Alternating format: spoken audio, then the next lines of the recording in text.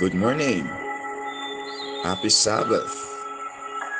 Oh, yes, another Sabbath to worship our true and living God is now ours. So, welcome to another RNN 360 Ministry podcast. Our meditation comes to us this morning from the book of Psalm 100, and the fourth division. We'll be reading from the NIV version, and it reads, Enter its gates with thanksgiving and his courts with praise. Give thanks to him and praise his name. Hallelujah. What an amazing privilege we have to serve a personal God who desires a relationship with us. But notice that today's scripture tells us that we shouldn't come empty-handed to the King of Kings and the Lords of Lords. What do we have to give that's worthy of Almighty God? Or praise, or thanksgiving, or worship? We should always enter his gates with an offering of thanksgiving from our hearts.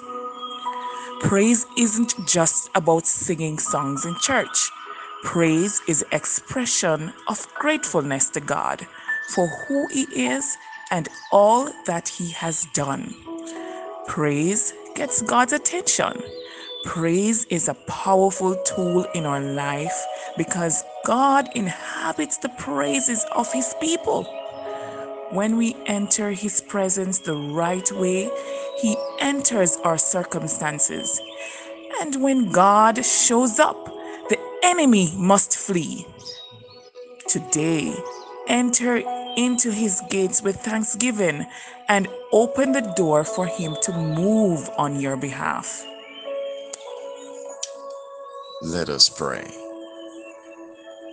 Our Heavenly Father, on this Sabbath morning, we bow our hearts to you in prayer. We give you thanks and praise for all you have done, especially for the gift of Jesus, your Son. We thank you for the beauty that you exude in nature. Your glory we see. We thank you for joy, for health, for friends, and for family.